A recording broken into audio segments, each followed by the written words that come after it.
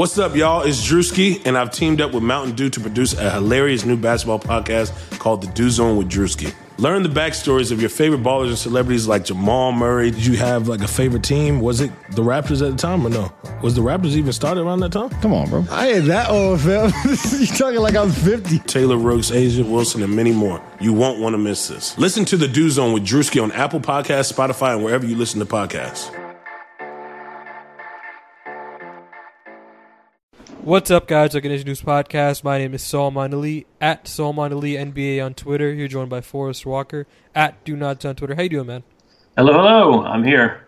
As you may have noticed, we do not have a theme song this week, and we have not had one for a couple weeks now, and that is because I am actively cutting out the theme song from the podcast. It seems like a lot of people have been skipping through it, and I've actually had comments telling me, like, man, this is way too long. Like, we can't be skipping 45 seconds into the podcast to hear you guys speak. So I am cutting that out of the podcast until we get a shorter and better theme song. Yeah, it's like how when everyone always skips the intro on every Netflix show. They're lovely intros though, and it's a lovely song. I heard a take a couple weeks ago that we don't need intros anymore, just for anything. And it's been kind of marinating in my head. And I'm like, yeah, it's kind of right. Like, do we actually watch Netflix intros? Do we listen to podcast intros? Like, I don't think we do. I think we all collectively skip through them. I think they should be there even if we can skip past them every time. I think it adds something to the art, and I think it's a valuable piece of a work. Wrestling theme songs definitely can't go away. Like, that's you can't get rid of those. I mean, if you didn't have intros, then you wouldn't have like the titles of Fast and Furious movies. Oh yeah, you can't swooshing by and stuff. I was just about to mention that you cannot skip by the Fast Five or Fast and Furious soundtracks. So they're just. I'll retract my take. Theme songs are still good in certain places, but I think in some areas of entertainment they're getting tired. Like we just got to get a short, punchy theme song so we can truly be the Fast and Furious of NBA podcasts. You think they'd sue us? What? For what? Like, if I just put their music in here, like, do you think they get mad? Which Universal? music? Like, I don't know. You can give it a go and see how many lawyers show up at your door. I don't want to do that. That sounds like a headache. Hey, I'm washing my hands of this already. Right now, I'm gonna say I have no part of this decision-making process, and Universal, I apologize for anything we've ever done to you. Forrest, this was your idea. You told me before we started recording, like, we should use a Fast and Furious theme song, and I'm just kind of bringing it out of the ether. Let's go ahead and get into it. We went out and asked questions to Twitter, and I think this is a great question to start off on. From at Saud says, if the main roster stays fully fit, just how far can this Rockets team go in the playoffs? Also, will Harden be able to replicate this regular season form? Let's start with the first part of the question. Let me ask for a clarification. I want to start with one clarification. Go ahead. Can or will? I mean, just in general, like, are you asking he's asking how far are they going to go in the playoffs? Is that their ceiling or is that their expected progression? Because those aren't the same thing. And I kind of want to talk about both of them. So that's gonna inform how my answers are going to be. Is that I'm going to talk about both the ceiling and I think what the average expectation should be. So I've been thinking about this for a couple weeks now, and I'm actually doing a story on this, and that's why I decided to start with this, because I'm having trouble placing this team. Like, I'm just having a really tough time deciding how good are they, because I think I've recognized that they are a title contender this year. Like, I think I can get with that, but just how much of a title contender they are, and in relation to last year, are they that same threat to the Golden State Warriors? And I'm not sure if they are, but what I do know is the bottom half of the Western Conference got much tougher, and I think Daryl Morey said in an interview this week that whatever playoffs matchup the Rockets are going to get, their first round matchup is likely going to be more tough than where it was last year. And their finals matchup is likely going to be more tough than where it was last year, because both the bottom half of the Western Conference and the Eastern Conference have gotten better. So it's going to be a tougher road. The top half of the Eastern Conference has gotten better. Yeah. It's going to be a tough road.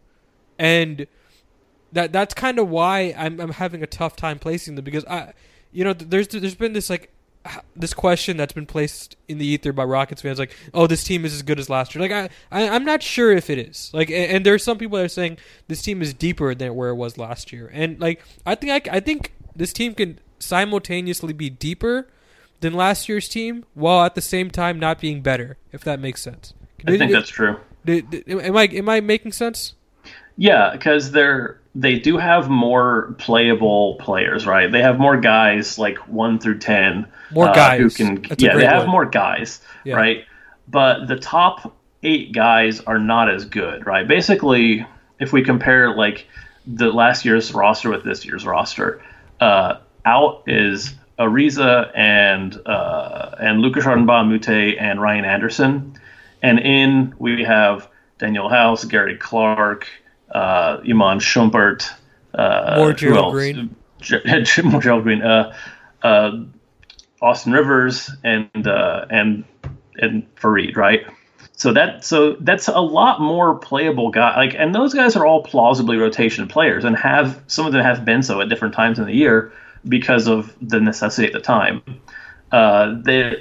Below Ryan Anderson, there was really nobody last year. And realistically, it means that for a playoff situation, you're effectively trading Ariza for House, Lucas Mbamute for Iman Shumpert, and Ryan Anderson for nobody, because Ryan Anderson was not playable then. And we don't know in the playoffs. Yeah, and we don't know if Kenneth Faried will be playable now. And then you have Austin Rivers as kind of like a floater stopgap, right? So they definitely have more versatility. I think they, like, in terms of how many guys you could put on a floor, they have more depth. But the playoff rotation, I think, is a downgrade. Like, House is great, but he is not as good as Ariza was for them last year. Now, I'm not going to say anything about how good Ariza is this year, and that doesn't matter. Same with Luke versus Iman Shumpert, right? Like, I would say Iman Shumpert this year is better than Luke is this year, but that's because Luke has not been able to play because of injury. So they're both downgrades from the players in rotation they've respectively replaced, but not necessarily huge downgrades. So, which also leads into the moreover point of how far can they go in the playoffs? Well, this team's ceiling, I think, is equally high to last year's ceiling. When this team is on, they are just as deadly as last year's Rockets team. They're just not always on in the way last year's team was. Yeah, Matt Moore talked about this, actually. He said their floor is much lower than it was last year, and I actually agree with that. Like, that's right. I think the path to the Western Conference Finals is much tougher.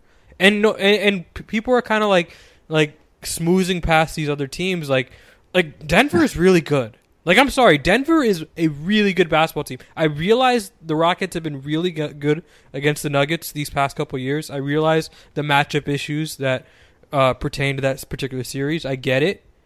But I'm sorry, like, they're just a different team. Paul Millsap looks like he's 29. Like, he just looks like a different dude. Monty Morris is really good for them off the bench. Like, they have just a lot of guys who can play playoff basketball. And it's not just the Nuggets. Like, if you go on down the line of the Western Conference, like, Utah is really good. The Clippers are really good.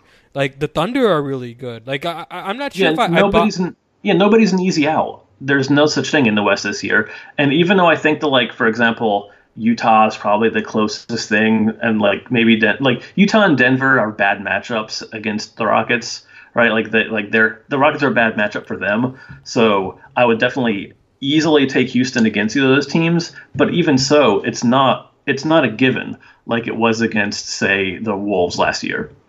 Yeah, I just think, like, you can't dismiss, like, the probability for the Rockets to play a 6 or 7 game series before the Western Conference Finals is, I think, higher than where it was last year.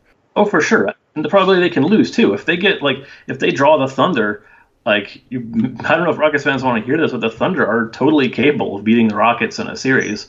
I mean, obviously the Rockets are capable of beating them as well, but that wouldn't be anything like a cakewalk. That would be a tough, close series. Yeah, and I think we talked about this on the last podcast. Like, I was comfortable last year penciling in that Rockets team into the conference finals. Like, I was comfortable doing that because I felt that team was so historically dominant throughout the course of the season. They had 0 chinks in their armor. Whereas this season, I feel like there are multiple chinks. And, like, I just have a hard time getting there with this team. And, like, I think this team is really good. Like, again, since the All-Star break, they have, like, a like a really good net rating, like one of the 3 best in the league. They have the best record in the league since the All-Star break, I believe. I'm not sure after that Milwaukee loss, but I think they still do. And they have the 4th best defense in the league, but there's still some things I just can't get past. Like for example, their defensive rebounding. They're still they're 28th in the league in defensive rebounding since the All-Star break. So they're still playing good defense without good defensive rebounding. I'm not sure how much I can buy into that. Like, can you be a good defensive team while still being this like terrible on the defensive glass? I'm not sure.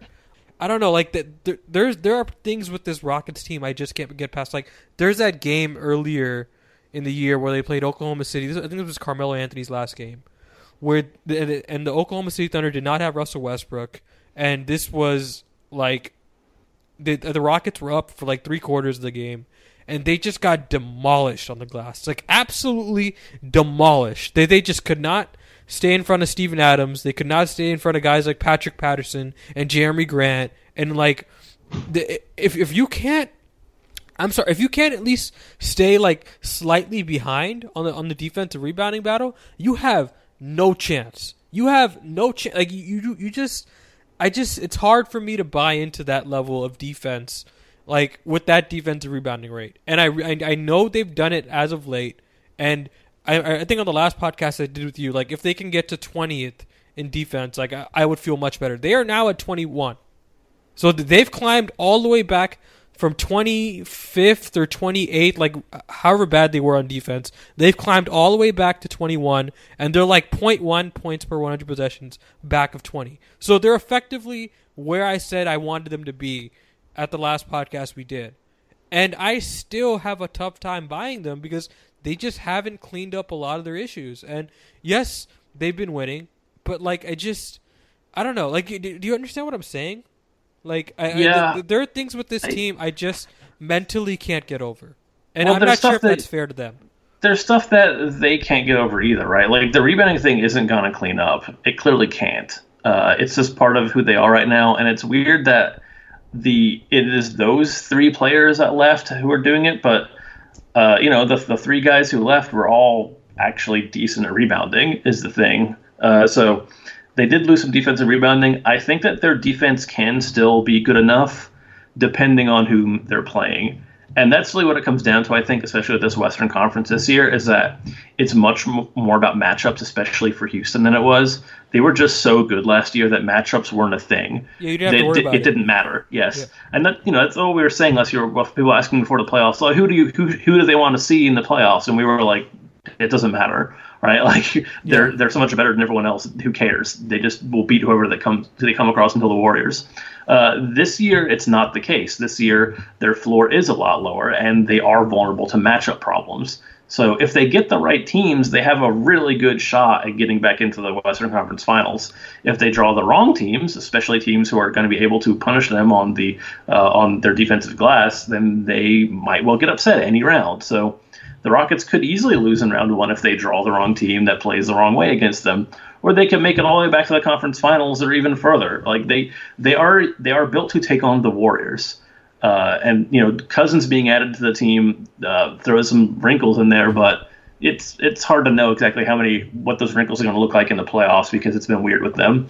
But like this is a team built to play the Warriors and not anybody else. So because their floor fell out a little bit, because the makeup changed, other teams they're not designed to defeat actually have a chance at defeating them this year. And that's the big worry.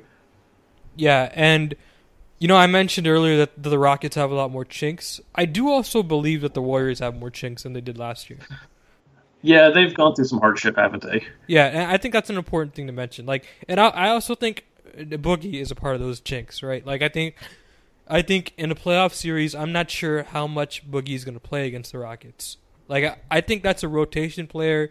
You can play off the floor if you're Houston. And I realize he played well against Houston in that last matchup. But I just, like, our post-game reaction to that was, like, really shocking. Like we were shocked that DeMarcus was able to dominate Houston to that extent. But at the same time, I'm not sure if we all really believe that that's going to be the case in a 7-game series. Like, Boogie's going to play that well against Houston. And it's a big question mark. Right. And I think what you were talking about earlier about how the Rockets are built to play the Warriors, I think that's correct. Like I think they are built to put up the best fight against the Golden State Warriors and any other team in the Western Conference. Like I have gotten there. Like I'm at that point with the Rockets. I think if they can get there, they can pose a better fight than any other West team. I could buy into that. But getting there, I think, is going to be harder. And I think that's something we can't just dismiss. Unless the Warriors fall to 2 and the Rockets take the 3. We'll see. Which is totally on the table, by the way. With who knows how Nurkic's injury is going to affect Portland. People are penciling him in for the 4 already, but we'll see. Don't always assume injuries mean losing games.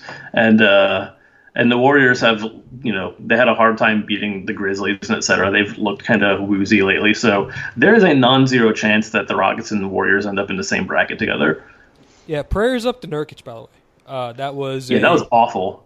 It just reminded me how delicate like a contender is, a championship contender is. Like, you have to have special coaching, special chemistry, special top-end talent, and special injury luck. Like, you have to have all those things converse together to even have a chance to get into the conversation. It's just a fresh reminder of how delicate it is. This stuff is hard. Yeah. It's really hard. Yeah. Unless you have 5 All-Stars. Yeah. Yeah. If you can break the system, it's much easier. Yeah. The good news for Nurk, of course, is that that's basically the same injury that happened to Paul George. He came back from it just fine. Hopefully, Nurkic will come back as strong as he was before. And as far as the second part of this man's question, also will Harden be able to replicate his regular season form? I think I have become resigned to the fact that James Harden is just a less efficient player in the playoffs than he is in the regular season. I think that's okay as long as he can still be effective. I think you can live with him shooting 58% true shooting instead of 62. You should be okay with that, and I'm going to give you some reasons why. And the main reason is that everybody is worse in the playoffs than the regular season. That's just kind of how it works. People get less efficient, defenses tighten up, schemes start. That's a big part. People start scheming more successfully. You get a give and take there with defenses. It is not weird across the board. Like, most players shoot a lower efficiency in the playoffs. That's because it is a different scenario. Effort goes up, and defense is primarily an effort situation. So defenses do get better in the playoffs. Guys shoot worse. I don't know if James Harden is better or worse than the average player or average star when it comes to his decline in the playoffs. But the weird thing is that we act like I think it's so unique to him that his offensive numbers are not quite as efficient in the playoffs. I think we know why that happens. But as far as did last night's game against the Bucks, did that cause any alarms for you? Because it kind of did to me, because I think there are teams that can scheme Harden better than most, and the Bucks are definitely one of them. Like, the way they played him defensively, they just gave him an empty right lane, just gave it to him, and he was able to get to the basket, and then the Bucks would just collapse. Brook Lopez would be there, and 2 wing defenders would be there to help. And when the Rockets aren't hitting shots, that defense is actually pretty effective against him. Now, when they are hitting shots, there's nothing you can do to guard him. There's absolutely nothing you can do to guard him, because he is so good in so many facets of the game. He'll be able to find a way to find an open shooter or get an efficient shot for himself. But when his teammates aren't making shots, and we've seen this in the playoffs with Houston before. I think it is a real chink in the armor for Harden as a player. And I don't think it's unique to Harden. I just think it's when you have an offense with a player with such a high usage, I just think it's easier to scheme. My feelings on this are multiple. Number one, I think, is that Mike D'Antoni notably doesn't give anything away in the regular season. He does not like to do the big adjustments that he's going to need to do. I think that there's probably some adjustments they can make to deal with that. But as with the Warriors game they lost, where they just kept running their regular stuff over and over, I think he just doesn't want to give anything away right now. He does make adjustments in the playoffs. We've seen it happen. I know people are going to say he's a terrible coach, but I think Budenholzer's an excellent coach, probably better than Mike D'Antoni. It's not a dig on Mike D'Antoni at all. I think we just he doesn't like to make those adjustments until when it really matters, and he'd rather take a loss than give the Bucks like extra info about how they're going to deal with that particular scheme. The worry is that it is a scheme that other teams could do before they were to potentially meet the Bucks. I think you shouldn't expect him to replicate his regular season performance in the playoffs. Like I just think what he's doing in the regular season right now, and you wanted to bring this up, it's just ridiculous what he's doing right now. It's like what Harden he's shooting 39% on step back threes, which is unbelievable. That's 1.17 points per possession. That's like an elite offensive rating from a play which is James Harden looks for a switch then does stuff. His offensive abilities are historic, and I don't know what else to say about it. I've never seen anybody with this combination of awareness and individual brilliance. It is wild. He adds a new aspect to his game every year. Like, this step back three is a new thing. We could kind of see it coming when he remember a few years ago he was talking about the stepdaddy, his little like mid-range step back he was doing. And that kind of evolved into this. Like, last year he added a floater. Every time we sit down and say, you know what would make Harden even greater if he did X, he seems to do that. I think you mix those two up. I think he added the step back three last year, and I think he added the floater this year. Because he's like, he wasn't this efficient on floaters, like, ever. It's true. Well, I guess he's been adding them. He didn't do the step back three quite as much last year, though. He's been really like doubling down on it this season. Sure. So I feel like he got better at it. He's more confident with it. So maybe it's kind of both. Yeah, I think that's right. But like the floaters used to be the only thing you could like be like, okay, we're gonna take away everything from Harden and force him to shoot these floaters because he's just not as efficient. Like, and if he's hitting those floaters, I'm just not sure what you do with him. Like, I'm just not sure how guard him from behind. Yeah, like other than have all his teammates miss wide open jumpers. Like I'm just not sure how you defend him or even slow him down. It's just painfully difficult. Like, I think you remember that quote from Greg Popovich like 2 years ago where he said, "I spend more time watching film on James Harden than any other player in the league." Like, that fascinates me because the Spurs don't watch that much film. They're famous for this. They don't watch that much film on other teams. Yeah, they run their system and their system works. Unless Yeah, it's ridiculous.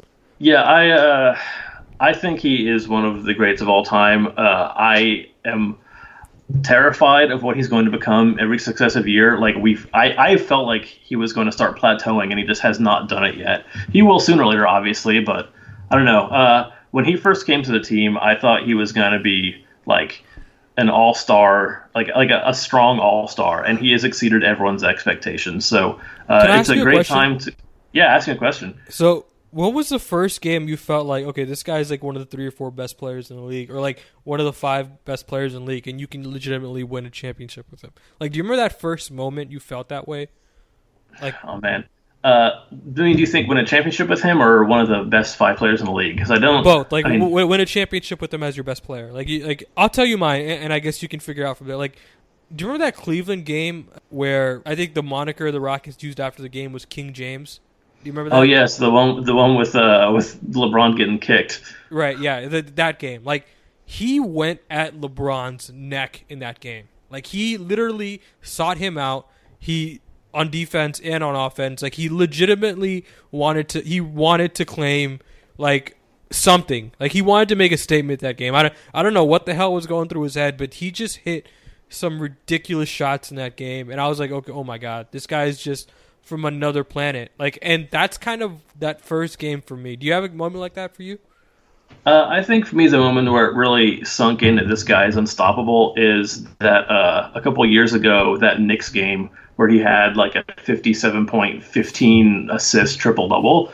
Right. Because he just did whatever he wanted all night. Like, yeah, it's the Knicks, but no one's ever done something like that before. He just went completely berserk. He just had no limits. He just was out there tooling around, having his way completely with the other team. And even against bad teams, that is not easy to do. That was on New Year's, right? Or something like that. It was New Year's Eve. Yeah.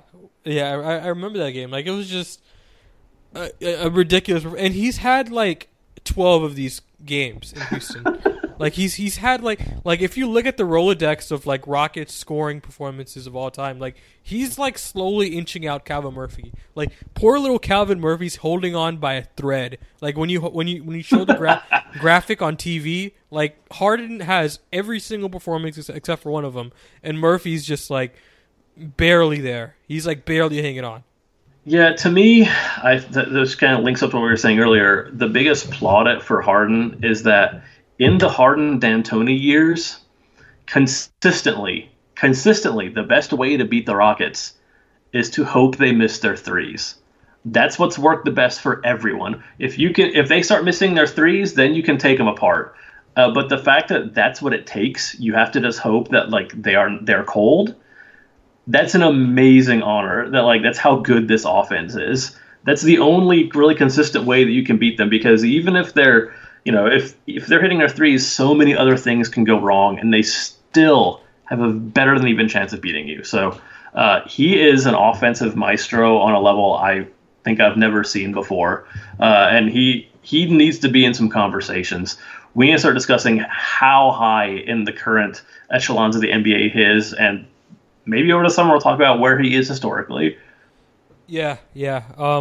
We've talked about this off the air. Like it's a very fascinating conversation to have.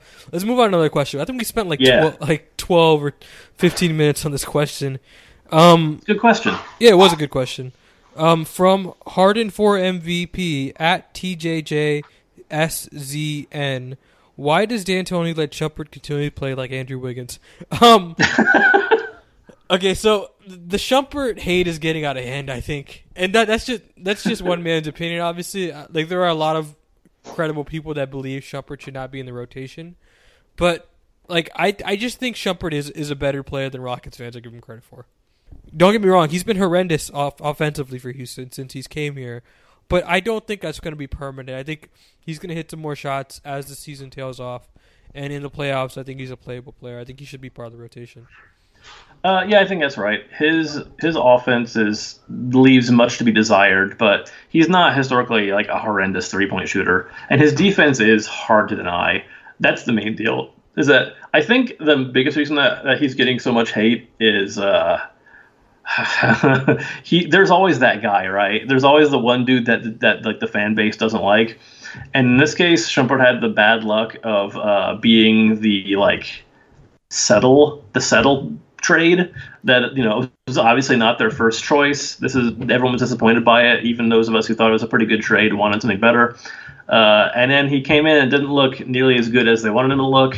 And also he kind of got lumped in with the idea of trying to evade the salary tax. So there's a lot of acrimony among Rockets fans relating to this year that he's unfortunately for him at the nexus of, and I don't think it's really his fault except for he's missing threes.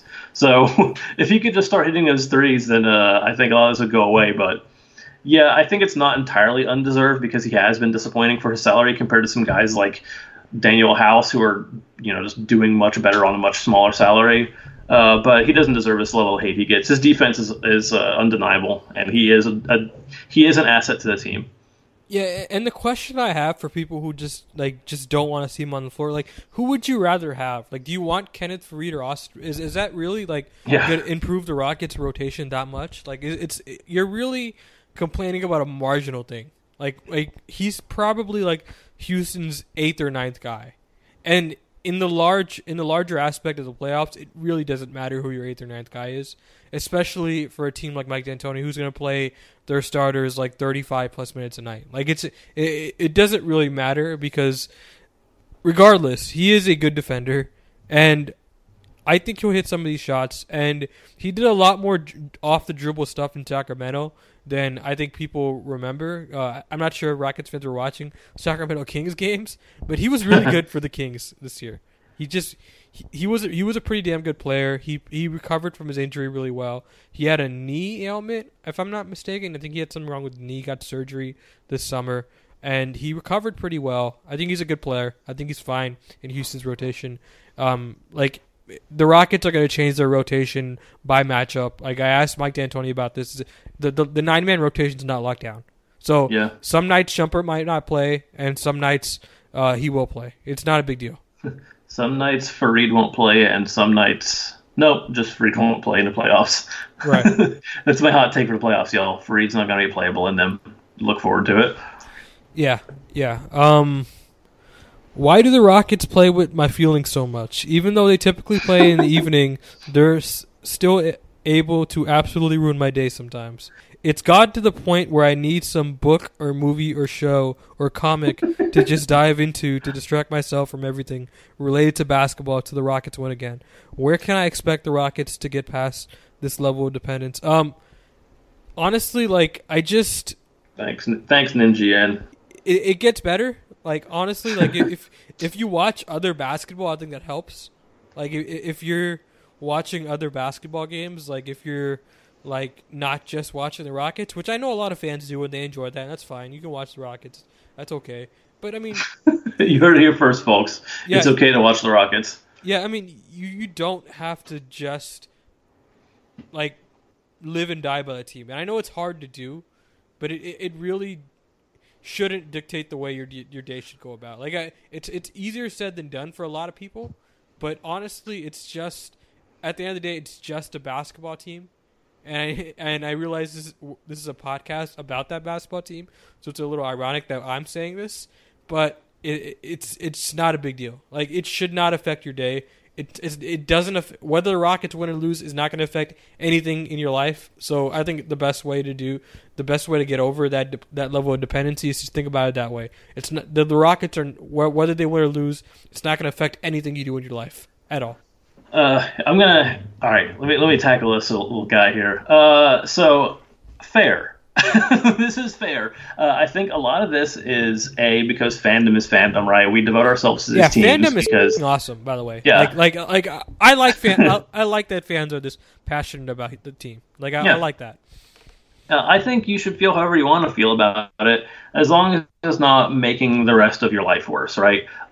So from the more general to the more specific, I think that if anything that you have no control over is doing this, like, no control over and does not affect you, right? Because whether or not the Rockets win a championship, unless you work for the team or, like, are maybe an employee of the city of Houston, it doesn't really make any difference to you in your life if they win or lose, except for your emotional investment.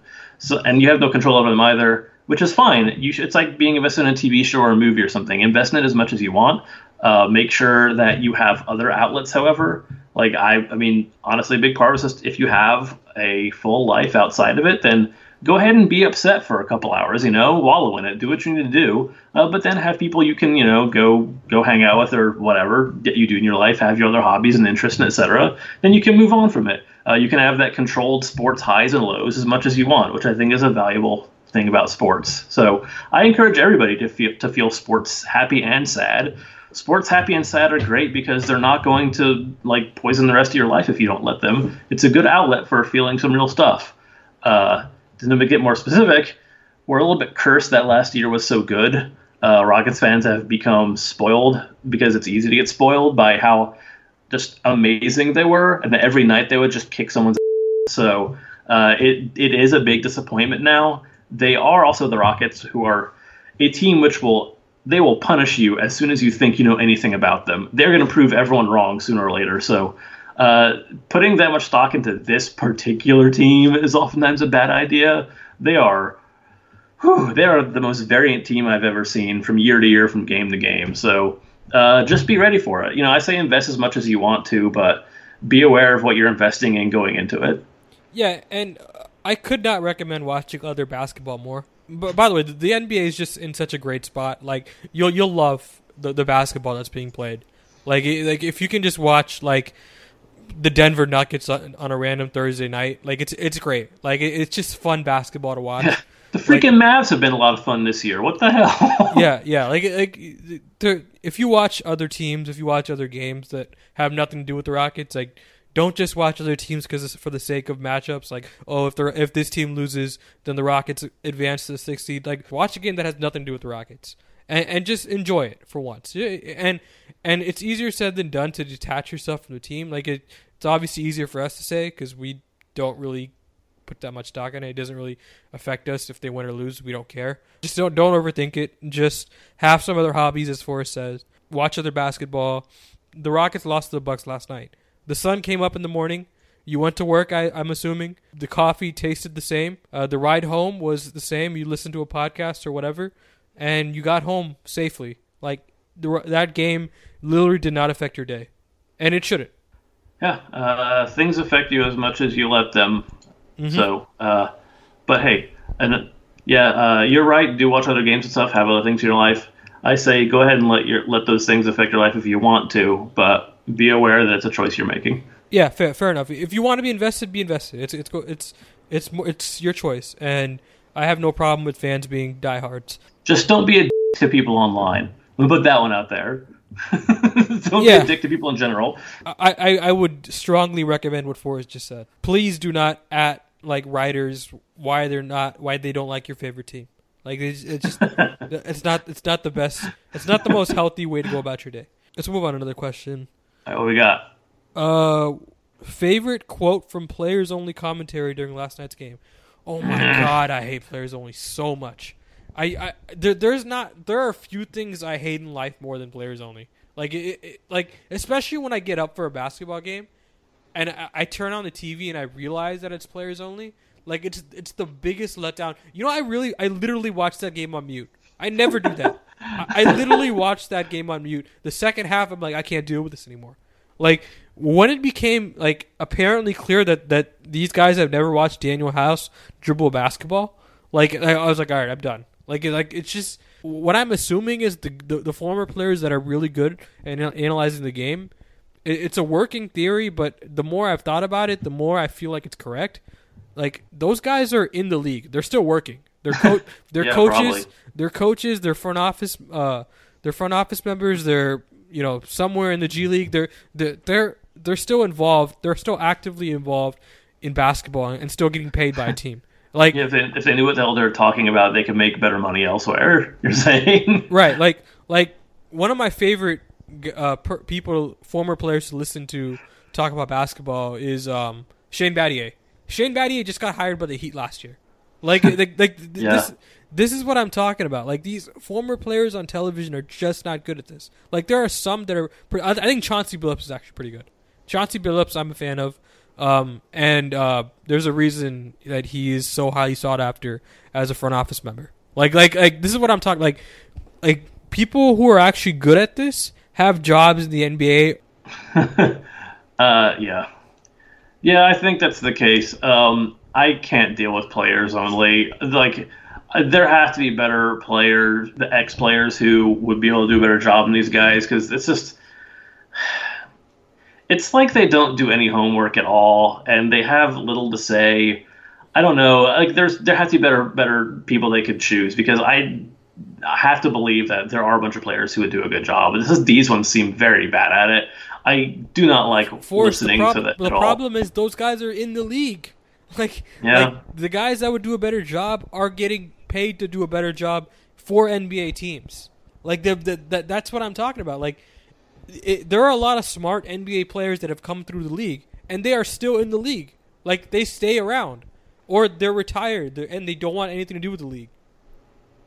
Like, that's just the way it rolls. Yeah, well, it'd be nice if they could get some better players. It's a weird thing. I don't really know who it is that they're making Players Only for exactly, other than maybe, like, the players who are in the only. Yeah. It has not gotten good, feedback at all. Like, people do not like Players Only. And it still continues to be a thing. I think they've even expanded it. Before it was an NBA TV thing, now it's on TNT. Like, it's bad. It's bad. Like, and the feedback is, like, listen, I love the NBA. I think it's a great league. I think they do a lot of things right. The way they sometimes ignore the feedback of their fans irks me. Like, for example, the Players Awards, like that ceremony that's held at the end of the year, like last year, it was pretty much unanimous that nobody liked the idea of an award show being at the end of the year after the NBA playoffs, after all basketball had been played, after all that interest had died down. They did a show, and there was so much complaints. So like a lot of people hated it, a lot of people complained about the timing, and they still did it this year. Like sometimes it's okay to listen to the feedback of the fans because they know what they're talking about. Yeah. I agree, but no. I mean, I think my suspicion is that much like All-Star Weekend, this is a thing that is good for the players. Like the players probably enjoy having this like dinner and awards show and stuff they can go to. So I don't have any particularly strong feelings about it, but like I'm not mad. I'm not mad that it exists, but What was wrong with the award, the old awards process before? Getting the award in front of your home's fans and with your teammates by your side was pretty cool. Like I don't understand why that was a bad system. well, it might have been bad for something else that we don't know. Like I said, it might have been that like some group was pushing for this to be the case because they prefer it for some reason or other that is not visible to us. It's I mean, I think it sucks for the viewers, but I do not know if that's the only concern they have. Like same with like All-Star Weekend, right? Like All-Star Weekend kind of sucks. It's just kind of, it's not a lot of fun, really. It's just kind of obviously NBA convention, but it's a lot of fun for people who go to NBA convention, most notably all the players and stuff who get to have like, a nice vacation weekend somewhere with a bunch of their peers and just get to hang out. I think it's fun, but it's not that fun. It's missable to me, but it's fine. It doesn't. Not everything has to be for me. I wish they'd be more honest with what they're doing and why. Like if they would say to us, "Yeah, we did this thing at the end of the year, this award ceremony, because like it's a nice thing for the players, and it's like it's something that we that we're doing because they wanted to do it." And less so because of like whether or not it's pleasant for the fans. I'd be like, that's fine. Like it wouldn't make me mad. I would understand. I'd especially be more upfront at this kind of stuff. Yeah, it's just like sometimes it's okay to listen to fans. Like I remember, like the big thing. The big thing last year was like, why aren't they televising this All-Star draft? That this thing would be great television if they just do it. It doesn't have to be too heavily produced. Just put it on TV. It could be half hour. And it'd be great, like to see LeBron and Steph draft their players. And they did it this year with LeBron and Giannis, and it was great. Predictably, because the fans wanted it, turned out great, and that it can be that simple sometimes. You don't have to overthink it. Sometimes the fans know what they want, and they know what they're talking about. I actually think it might be fun to have the NBA awards thing be in between the regular season and the playoffs. Maybe because I remember it used to be more than like 2 days between regular season and playoffs. There used to be a little bit of a break, and so I wouldn't be mad about like a few days break, maybe even like up to most of a week, so they can have like a little kind of NBA regular season celebration or something. Like that'd be fun, right? We see all the regular season awards at the end of the regular season, and then we have some more. But I think the reason they did it, really, by the way, is that they wanted to have another event later on in the summer. After the draft and everything, to keep people still paying attention. Was it after Summer League also? I don't remember anymore. Yeah, it was before summer. Like, it's just another television event. Right. They just want to spread the events out through the summer to keep people engaged during the off season. Yeah. But like, I will say the Bill Russell Award was pretty cool.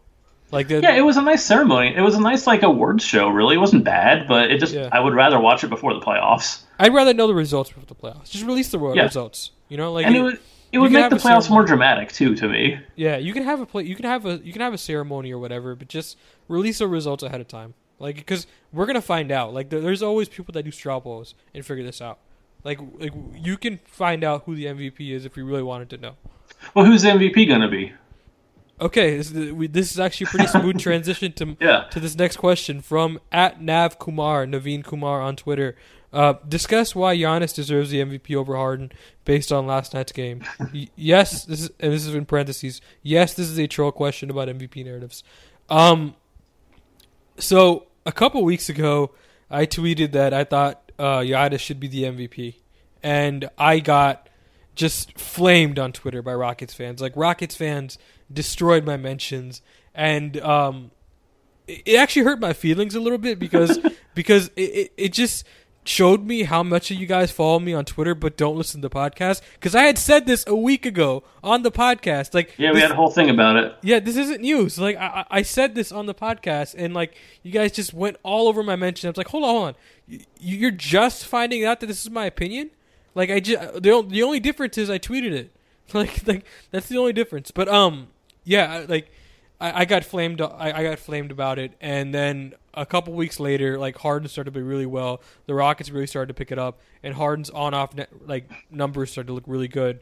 And so I thought they were at a dead even pace last night. And I still think it's at a dead even pace. I don't think that voters paid much attention to matchups as fans think they do. Like Howard Beck was on the Low Post today, and he talked about how he does not pay attention to regular season matchups. Like he thinks that's not really that important, but it does seep into the back of your head. Like it's it's natural. Like we're all humans. The two leading MVP candidates are facing each other. That's what the whole game is centered around. That's what all the marketing centered around. Like it's only natural that's going to get in your head while you're watching the game. It's going to seep in some way, shape, or form. Even if you don't want it to, it's going to seep in. And that's okay. I think it's okay because it's Game 75 of the regular season. If voters make up their mind on Game 75, I don't think it's such a travesty because that means they've watched Games 1 through 74. And they were conflicted about it, and they held off up until now. I don't think it's such a bad thing. Yeah, I think that it's probably not going to affect things very much. It will affect things a little bit. I actually think that that little image that the Bucks tweeted out of "I'm with the MVP" with PJ next to Giannis is a more memorable moment than the fact that the Bucks won that game. Because the truth of the matter is that neither of them made any ground in that game as far as like who looked like the better player on that evening. It's still very close. I don't know. I'm with some folks who are just like, I just want this to be over. I'm just ready to stop worrying about who's the MVP at this point and just see what happens because like maybe I'm just not into it as much as I was like a couple years ago. Like has it really been that feisty? No, it's just been boring. it's just been like an ongoing like I don't know, we'll see. I don't know, we'll see. And then like there's a few folks who are mad about it, but whatever. There's always a few folks who are mad about it. It just seems to me like kind of inconclusive. And I think that previous years have shown that like arguing online isn't really going to make much of a difference about it. So I just kind of want like the games to happen and the word to be given and to not have to worry about any of this like ongoing like campaigns or whatever. So, I think most of us are not out there campaigning because we're not someone's PR agents. But yeah, I don't think it's as heated as it was a couple years ago. I don't think people are as mad about it, but I think it's equally unresolved. Harden winning it last year definitely eased the tensions. Like now we know that Harden has his MVP, and it's not a big like before. There was a real question: will Harden ever get one of these things, right? And now that he has one of them, I don't think fans are as angry or as feisty about it. I think it's been fairly fine. It's been fine. It's just to me, it's just the fact that like it hasn't changed in a while. Is really it. Like we know what's happening. We know what the stakes are. We know what the credits are. We know who thinks what. There's not more than two people in the race. It's a two-man race. We know what like the case is, and there's nothing new yet. So everyone just kind of believes what they believe, and we're just gonna have to wait until the clock runs out, basically. So until something new and exciting happens, I'm just kind of, I don't know. I'm gonna check out on it. I'm just gonna have fun watching James Harden do James Harden stuff and not worry about it. Yeah, and I do want to mention that both candidates are awesome. Like, they're both worthy of this award this year. Where, like, I'm not sure if I felt the same way a couple years ago, but I do feel like the candidates this year, like... Yeah, absolutely. I don't think anyone should be upset if Giannis wins this thing. Like, I really don't. Like, because he's been fantastic. Like, he's, like seriously, like, if you have time, just look at the numbers on Basketball Reference. His per 36 numbers, his per 100 possessions, whatever you want to look at. Like, his numbers are fantastic. The Bucks are great, and it's mainly because of him. And it's okay if he wins the award this year because it's not like Harden's getting robbed. If he loses, he's losing to a worthy candidate. And I think it's fine. And I think Harden has a great case this year. I think if you're trying to make Harden's case, please don't go after Giannis. Like that should not be the way to make his case. Like, if you want to make Harden's case, like, I think he actually does have a pretty good strong case. Like, I thought December 20th when they lost to Miami, and when Chris Paul went down, there was a good chance for that team to fold, just shrivel up and die. Like, because that could have been the season right there. That very well could have been it. And Harden did not let this team lose, and that should be your case. That's how you make your pitch to voters. You should not, if you want to make your pitch to a voter online, don't start with attacking the other candidate, because that will immediately turn that voter off. Because you're not getting anywhere. Make the case for your guy without attacking the other guy. Harden has an awesome case this year. He's been, we've talked about it at length at the beginning of the podcast, on other podcasts. Like, he's been amazing. And the Rockets would not be where they are without him. Like, the Rockets were 11-14. 11-14, and now they're going to win like 52 games. That's crazy. Like, it's crazy that the Rockets are as good as they are right now. Yeah. And, like, that's incredible. That's how you make your case. That's how you do it.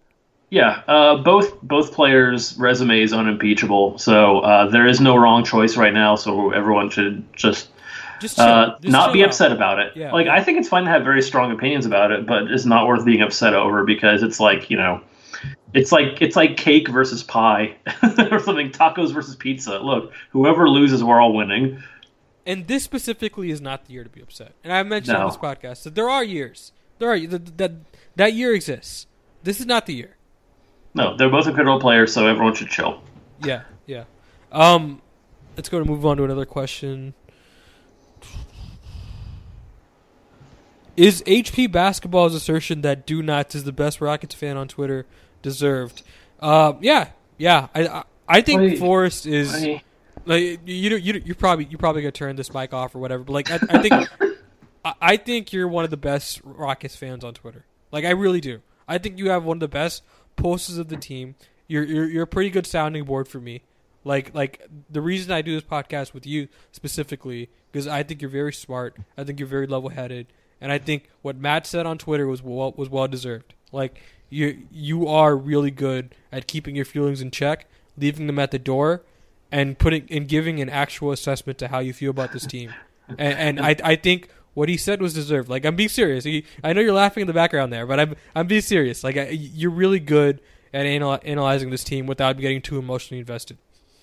Well, I'll take it. And that was Ben that asked that one. Hi, Ben. Shout outs to Ben. Yeah. That's pretty high plaudits. I do sometimes let my being a sad sack run wild, but I do that on purpose. It's kind of my online persona. If you like it, subscribe. I love the marketing there. Thoughts on the Rockets most likely becoming the 4th seed come playoff time? Or do you still see them become the 3rd seed? I still see them grabbing that 3rd seed when it's all said and done. I do think there's a real chance they fall to that 4th seed. And I think there might be a chance that they might tank if the Warriors fall to the 2nd seed. Like, if the Warriors fall to the 2nd seed, I think there's a pretty good chance that the Rockets might decide it's not worth playing them in the 2nd round. Let's just take the harder first round matchup and avoid their bracket. Like, I think there's a real chance that happens. But I do think if everything stays how we expect it to be, I think the Warriors keep that 1st seed. I think the Rockets climb up and get that 3rd seed again. Because I do think the Blazers without Nurkic, it's going to be hard to keep that 3rd seed. The Rockets are going to have to win some difficult games here, starting with this Denver game tomorrow. But I think they do end up with the 3rd seed come playoff time. What about you? I think the 3rd is the most likely, but not by a lot. I think even if they try for the 3rd, there's a pretty good chance they get the 4th anyway. So I don't think there's any reason for them to start tanking yet.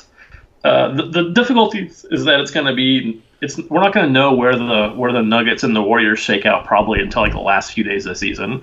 So if they don't really have any situation where they can aim for right now. If they knew now what was going to be locked into, then they might go for it. But as it is, they probably just kind of want to keep about even with the Blazers, which I think is what's going to happen. And then maybe we'll see them on the last day of the season, like, tank out to the Thunder, which wouldn't surprise me. There's a very real chance it'll be worthwhile for them to lose to the Thunder on the last day of the year. So don't be surprised if everybody rests. Forrest Walker talked about culture at the beginning of the year and how this year, with the lineup changes, we would see what type of culture we have. Would love to hear an update. This is also from Earl McCoy. Yeah, this is actually a pretty good question, and I think that the answer now is a lot more positive than it was going to be earlier in the season. I think they've shown a real ability to bounce back from a lot of problems. It's funny because the Rockets clearly do have some issues. They clearly do have the ability to get rattled by stuff. But unlike a few years ago when they got rattled and then things spiraled, they got rattled, but then they managed to pull it back out again. So it's not like the ironclad chemistry that was last year. They had some difficulties, and they've moved past them. So I think it's not a total win or a total loss. I think it's closer to a good sign than a bad sign because they were able to get back to having actually a pretty decent defense lately. And we'll see if that holds till the end of the season. But there's good signs, right? The augury is pretty positive right now overall. I think they do have a pretty decent team culture. I think they were also very proactive about getting rid of elements that were negative to team culture. Yeah, is this a question just about team culture? Yes. Yeah, okay, yeah, it's pretty good. It's pretty good. Like Harden, ever since that 2015-16 year where the Rockets won 41-41, got eliminated in the first round. Like, Harden's just been a different leader since then. And I think that's important. Like, he's been he takes his body more seriously. He comes into camp in shape. He leads the team. He takes all these excursions in the off season before the training camp starts and gets to know everybody. He has a firmer voice in that locker room than he did a couple years ago. The team culture is great. Like I think what happened this year had nothing to do with the culture. I just thought the players they brought in were bad. And I thought Carmelo Anthony was bad. I thought Michael Carter-Williams was bad. I thought Marquise Chris was bad. I don't think it had anything to do with team culture. I just thought they brought in some ill-fitting parts, and they have adjusted that on the fly, as you just mentioned. Yeah, being able to push through adversity is a sign of culture. Yeah. From Ayaz @_I'm Ayaz, give me an assessment of Iman Shumpert's play with the Rockets. Guys, he's fine. Like it's okay. It's not a big deal. He's a guy. He's fine. Like he's not as bad as what Rockets Twitter makes him out to be. He is fine. If he turns out not to be playable in a series, he won't play in that series. Yeah, that's kind of where I'm at. Like he's not anywhere near Houston's biggest problem right now. Like that's someone you don't need to worry about, right? Like he's a good vet, good defender. He may not be the most talented offensive player, but he can do some stuff. He's gonna be your eighth, 9th, or 10th guy, and he may not play some nights. Like it's not like he is not someone to worry about. And I guess a follow up question would be like, is that worth the first round draft pick? I don't know. Like what I really want to know is what he gets in the off season. Like if he gets like $10 million a year, like that's gonna be interesting. It's gonna be interesting to evaluate what kind of contract he gets. Okay, next question. Well, I got a couple left. Here we go. Which one do we have? We have playoff Shumpert here, Rockets fan for EV, presumably forever. What playoff first-round matchup do y'all think would be best matchup for the Rockets? Teams like OKC, Utah, the Clippers, Portland, and San Antonio are all potential matchups. Yeah, anybody underneath the Rockets is a potential matchup. I'd say from that bottom bracket, I'd say the Jazz are definitely the team. If you can get that 3 seed again, then yeah. I think the Jazz are the team you want to play in the first round. Or the 4 if they climb. I mean, they're in the 5 right this second, so yeah. So it could be 4 or 5. Who knows? The Jazz are in the 5 seed right now. For the moment, after the game's ended tonight, they're 45-30 along with the Clippers. Wow. I guess it shouldn't be a surprise. Their schedule has been fairly easy to close out the season. Yeah, well, in that case, I'd say probably the Spurs or the Clippers. Like I guess the matchup you want to avoid that first round is the Thunder. You don't want to play the Thunder in round. Yeah, you 1. just don't want OKC. I think that's really what it comes down to. Just don't want them.